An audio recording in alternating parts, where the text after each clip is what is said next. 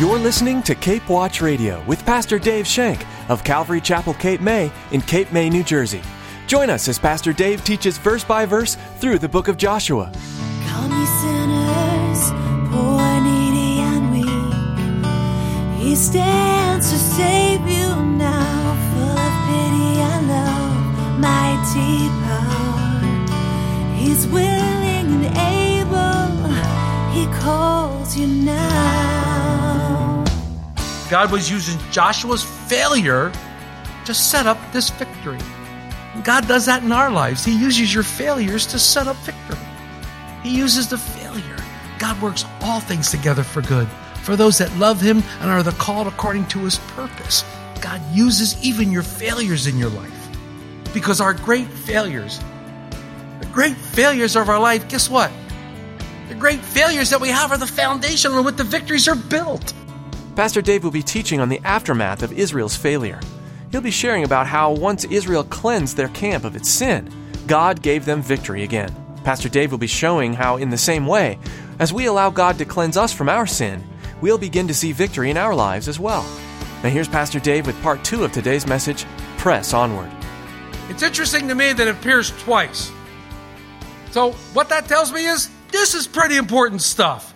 For the Lord to have to repeat it, for the Lord to have to say it a couple times, because He knows how thick I am, I need to hear it several times before it sinks in. This is important stuff. He says, hey, there's a way that seems pretty right to you, but the way is death.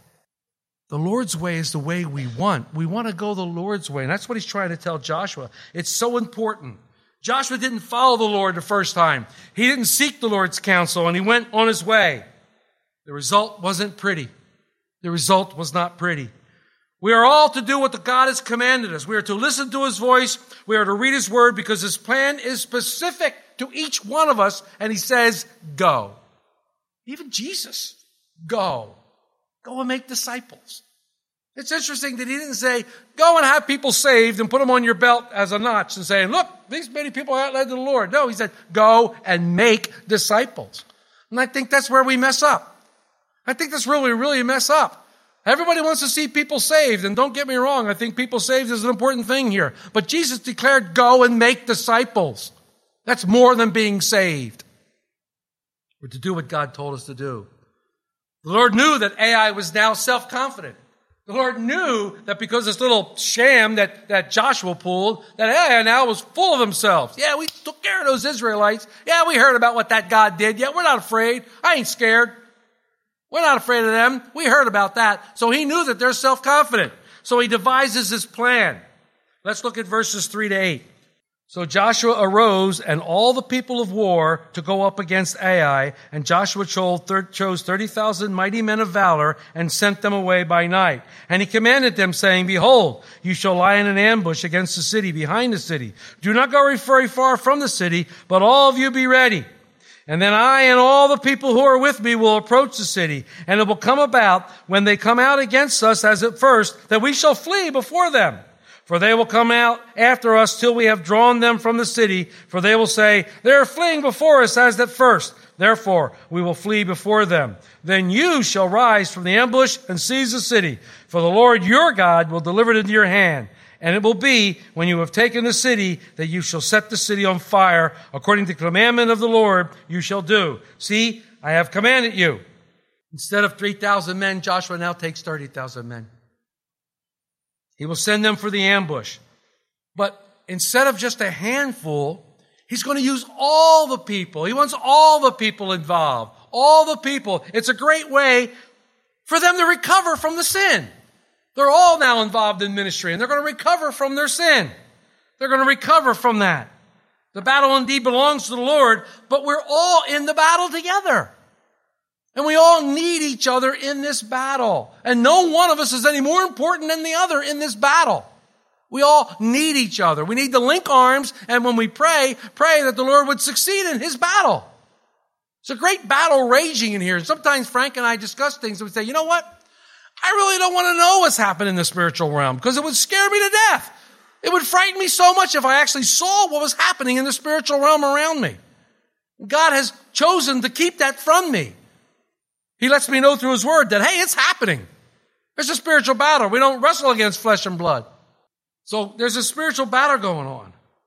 Use all that you have been given to defeat the enemy. Use all that you have been given to defeat the enemy, the power of the Word of God. God was using Joshua's failure to set up this victory. God does that in our lives. He uses your failures to set up victory. He uses the failure. God works all things together for good, for those that love Him and are the called according to His purpose. God uses even your failures in your life. Because our great failures, the great failures of our life, guess what? The great failures that we have are the foundation on which the victories are built. Let's look at 9 and 10. Joshua therefore sent them out, and they went to lie in ambush and stayed between Bethel and Ai, and on the west side of Ai. But Joshua lodged that night among the people. Then Joshua rose up early in the morning and mustered the people and went up, he and the elders of Israel, before the people of Ai. Joshua stays near to the people to comfort them. It's a crucial time. The people are afraid. They're discouraged. They're weary. They need their leader to be with them. Joshua doesn't go out to war just yet. He's there with the people to comfort them and to tell them, hey, it's okay. God's with us. He's not mad at us anymore. He loves us. He wants to lead us into victory. He's given us His hand. And that's what a good leader does. A good leader encourages his people. A good leader encourages his people, especially after a fall. We're to encourage one another after a fall. So many times, somebody falls and we go, "Ooh, you fell." As if we're something special. As if we're something special. We look at, "Oh, you fell." And then I hear some people say, "I would never do that." Don't dare that. Don't say those kind of words. We cannot ignore those who are returning from a sin. Praise God, they've returned. Praise God, they've come back, but we must welcome them back and guide them into the victory of Christ. We must lead them into the arms of Christ. I'll tell you a story. I think I've told it here before. Some of you may have heard it before. Two Calvary Chapel pastors who were with Chuck Smith from the beginning, Greg Laurie and Mike McIntosh, were called one day by Ruth Graham. And Ruth Graham said, "We want you to come to dinner.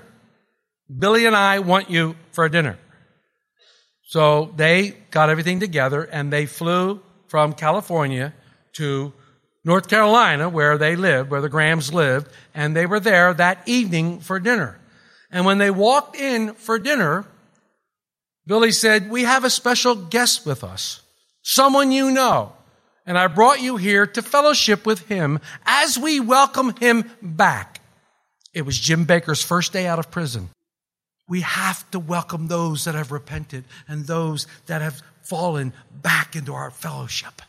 If the repentance is true, and God knows that, we need to welcome them back because the Lord welcomes them back if they've truly repented, if they truly are sorry, and only the Lord knows that. Time will tell. Time will tell. But that's what Joshua's doing. Joshua said, "Okay, guys, come on. I'm not going to ignore you. We can do this." In verses 11 through 13, Israel does exactly what the Lord lays out for plan, step by step. And all the people of war who were with him went up and drew near. And they came before the city and camped on the north side of Ai. Now the valley lay between them and Ai. So he took about 5,000 men and set them in ambush between Bethel and Ai on the west side of the city. And when they had set the people, all the army that was on the north side of the city and its rear guard of the west side of the city, Joshua went that night into the midst of the valley. When you're coming out of sin, you don't want to battle in the negative. You don't want to worry about the don't do this and don't do that. You want to go on the offensive. You want to go on the offensive against the powers of darkness, against the temptation. Because when you're coming out of that sin, you're at a very, very dangerous time. Because Satan's trying to pull you back in. First of all, he's trying to condemn you because of the sin. He's trying to tell you that you call yourself a Christian. We need to look at the cross of Christ and remember what happened there. We need to remember that our salvation was secured at that point. We need to follow the Lord and take offensive. Do all the Lord has called you to do by faith, believing in Him. Everything we have by faith. And everything we do by faith in Christ. Knowing that Christ has gone before us and set these things up. And this is what's happening here. This was a new beginning for Israel. Joshua, being a good general, stayed behind with his people to encourage them and get them moving. 14 through 17. Now it happened when the king of Ai saw it, and the men of the city hurried and rose early and went out against Israel to battle, he and all his people, in an appointed place before the plain. But he did not know that they were as an ambush against him behind the city. And Joshua and all Israel made as if they were beaten before them and fled by the way of the wilderness. So all the people who were in Ai were called together to pursue them. And they pursued Joshua and were all drawn away from the city. There was not one man left in Ai or Bethel who do not go out after Israel. So they left the city open and pursued Israel. Here you see God delivering now Ai and Israel into their hands. 18 through 20. Then the Lord said to Joshua, stretch out the spear that is in your hand towards Ai, for I will give it into your hand. And Joshua stretched out the spear that was in the hand towards the city. So those in ambush arose quickly out of their place, and they ran as soon as he had stretched out his hand, and they entered the city and took it, and hurried to set the city on fire. And when the men of Ai looked behind them, they saw, and behold, the smoke of the city ascended to heaven. So they had no power to flee this way or that way, and the people who had fled into the wilderness turned back to the pursuers. What a great patience Joshua had. Joshua waited as he told he was supposed to do. And then he stretches out his spear. He stretches out his spear. Too many of us, like I said, get impatient and we don't wait for the Lord's perfect timing. I mean, you're all great prayer warriors. We are all wonderful prayer warriors, and I hear your marvelous prayers from time to time, and I'm so excited that you're praying like that. But how many of us, after we pray, get impatient for what we prayed for? You know, I do. I do. We get impatient for what we pray for. And we expect that it's going to happen instantaneously. You know what? Sometimes it does. Praise God. Sometimes it does, especially in healing. Sometimes those things happen immediately. Praise God. But other things seem to take a little time. Other things seem to take a little longer than we anticipate. But we're to keep praying. We're to keep praying. Pray without ceasing. Joshua holds up a spear. Holds up a spear the entire time they're fighting. Remind you of anybody? Yeah, Moses, when they were fighting the Amalekites, remember? As long as Moses has his rod up, the Israelites were victorious. But as soon as he got tired and the rod stayed down, the Amalekites would get the better hand. So Aaron and I think it was Hur came alongside him and held up his hands. They held up Moses' hand and Israel was victorious. Joshua holds his arrow up. His arrow became a point of faith. His arrow became a point of faith. The Lord was going to win the battle. The Lord had given the land and the city to the guys. As we read on and we look through, beginning from verse 21, now when Joshua and all of Israel knew that the ambush had taken the city and that the smoke of the city ascended, they turned back and struck down the men of Ai. Then the others came out, the city against them, and so they were caught up in the midst of Israel, some on this side, some on that side, and they struck them down, so that they let none of them remain and escape. But the king of Ai they took alive, and they brought him to Joshua. And it came to pass that when Israel had made the end of the slaying all the inhabitants of Ai in the field, in the wilderness where they pursued them, and when they had fallen by the edge of the sword until they were consumed, that all the Israelites returned to Ai and struck it with the edge of the sword. And so it was, all who fell that day, both men and women, were 12,000, all of the people of Ai. For Joshua did not draw back his hand, with which he had stretched out with his spear, until he had utterly destroyed all the inhabitants of Ai. Only the livestock and the spoil that the city took as booty for themselves, according to the word of the Lord, which he commanded Joshua. So Joshua burned Ai and made it a heap forever, a desolation to this day. And the king of Ai hung on a tree until evening. And as soon as the sun was down, Joshua commanded that he should take his corpse down from the tree, cast it at the entrance of the gate of the city, and raise over it a heap of stones that remains to this day. Some of you are probably saying, again, this is a slaughter of innocent people. Be careful with that. This was God's judgment, and this was God's wrath.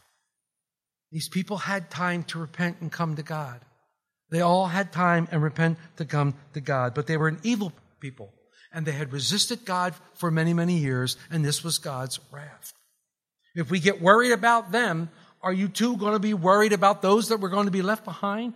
As we study in the book of Revelation, when God's true wrath falls upon the earth? Well, if you are, then let's get out there and beat the bushes with the gospel message so some can come and so we can save some. Show no mercy. Blot it completely out.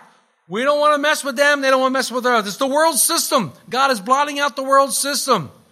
God wants Israel to be a theocracy, governed by God. A theocracy. I will be your God and you will be my people. Be encouraged, he said, the Lord is with you. And we look at this, it says, follow the God's plans. Follow the Lord's plans. Beautiful scripture that many of you know by heart in the book of Proverbs. Trust in the Lord with all your heart. Lean not on your own understanding. In all your ways acknowledge him, and he shall direct your paths. Follow the Lord's plan. Use all your resources that you have.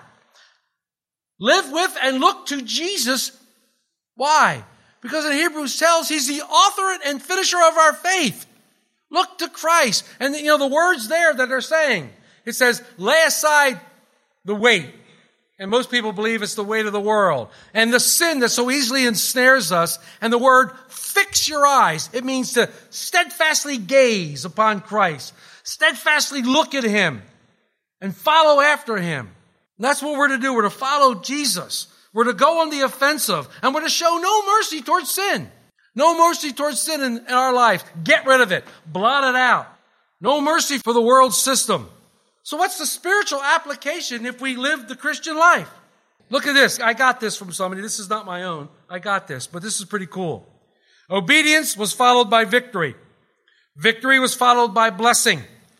Blessing was followed by pride and disobedience. Disobedience was followed by defeat.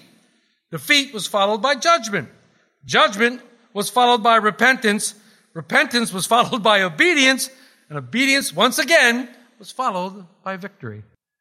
That's what we see here. That's what's going on here. That's what we're looking at here. We can't allow to sit around and mope over the sin that so easily ensnares us, the sin that so easily trips us up. We confess it and we move on. As we finish the chapter, let's read 30 to 35. Now Joshua built an altar to the Lord God of Israel in Mount Ebal, as Moses, the servant of the Lord, had commanded the children of Israel, and as it was written in the book of the law of Moses, an altar of whose stones over which no man has yielded an iron tool. And they offered it on burnt offerings to the Lord and sacrificed peace offerings. And there, in the presence of the children of Israel, he wrote on the stones a copy of the law of Moses, which he had written. Then all of Israel and their elders and officers and judges stood on either side of the ark before the priests, the Levites, who bore the ark of the covenant of the Lord, the stranger as well as he who has borne among them.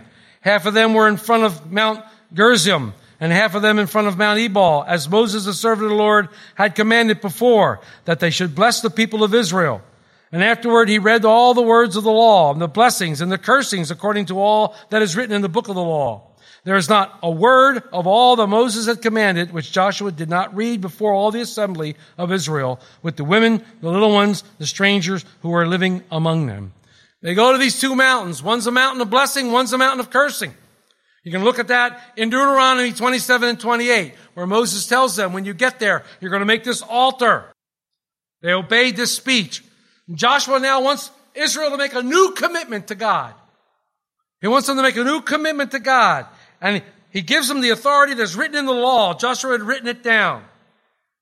Giving all glory to God for the victory. Notice that nothing on the altar would draw men's eyes to the altar.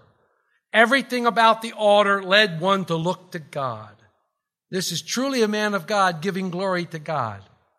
Taking nothing for himself, nothing for the nation, but giving glory and honor to God who gave them the victory and who was victorious. When we come out of sin, that's where all the glory and honor needs to be. We can't come out of sin and says, I defeated that addiction. Excuse me?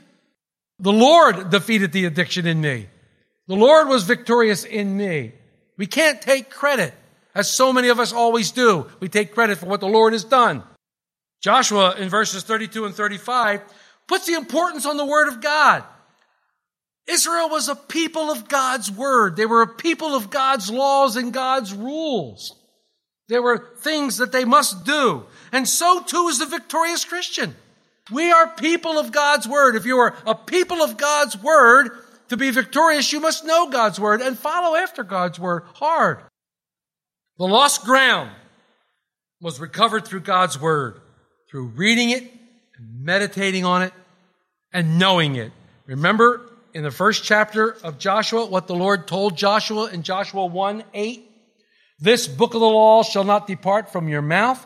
You shall meditate in it day and night, and you may observe to do according to all that is written in it, for then you will make your way prosperous, and then you will have good success. God puts a qualifier on his success and on his prosperity. Knowing and following God's word. Be ye doers of the word and not hearers only. As we receive God's word. That's my job. My job is to pump God's word into you. My job is to feed you God's word and let you feast on it and give you an appetite for it so that you would read it. And then as you read it, the Lord's going to spur in you something, and you're going to want to do something. You're going to get involved. You're going to minister to somebody or witness to somebody or visit somebody in the hospital or whatever, or pray for somebody. The Lord's going to have you do things. That's Ephesians 4, verses 11 and 12. He's given gifts to some, pastors, evangelists, prophets, etc. Why? For the building up of the body, for the work of the ministry. And that's what we do by giving the Word of God, by knowing the Word of God. And the Word of God, that's why we go through line by line, verse upon verse. The Lord told them the conditions by which they would be blessed of God and the conditions which would bring a curse to them, he said.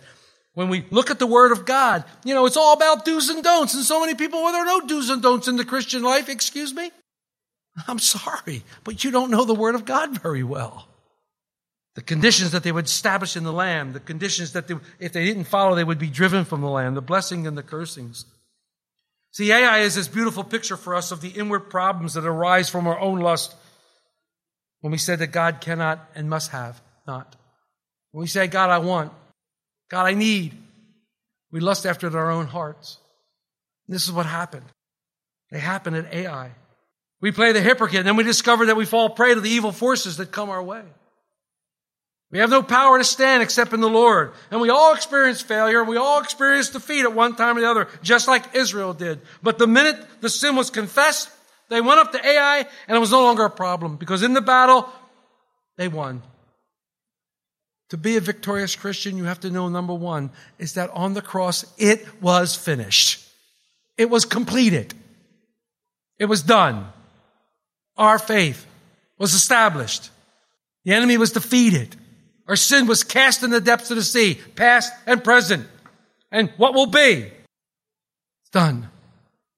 That's what the victorious Christian knows. And he reads the Word of God, and it is instilled in his life, and it becomes his life. Because this is life-giving, it's life-sustaining, the Word of God. This is the manna that has fallen from heaven, Jesus Christ. This is it. The book of Joshua details the Israelites' journey into the land promised them by God and the various adventures they encountered along the way. Through it all, one thing is clear. God keeps his promises and protects his people. Pastor Dave Shank will continue to teach through this Old Testament book on the next edition of Cape Watch Radio. But in the meantime, we'd like to direct you to our website at capewatchradio.com. Listen to an archive of previous messages from Pastor Dave, or download and share them with your friends and family. You can also subscribe to Cape Watch Radio by searching on iTunes. Take biblical teaching with you wherever you go.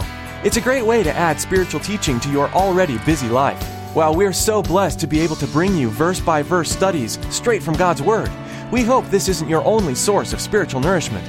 The Bible impresses upon us the importance of community and the need to find a church family to help you grow in your walk with God. If you haven't found a church home and are in the Cape May area, we'd love to have you join us here at Calvary Chapel, Cape May, each Sunday at 8:30 a.m. and 10:30 a.m. and Wednesdays at 7 p.m. We meet to worship our Creator and study more deeply the guidance He's given us in the Bible. For our address and directions, please give us a call at 609-884-5821. That's 609-884-5821. Or visit our website at capewatchradio.com. That's all the time we have for today. But be sure to join us again for more on Cape Watch Radio.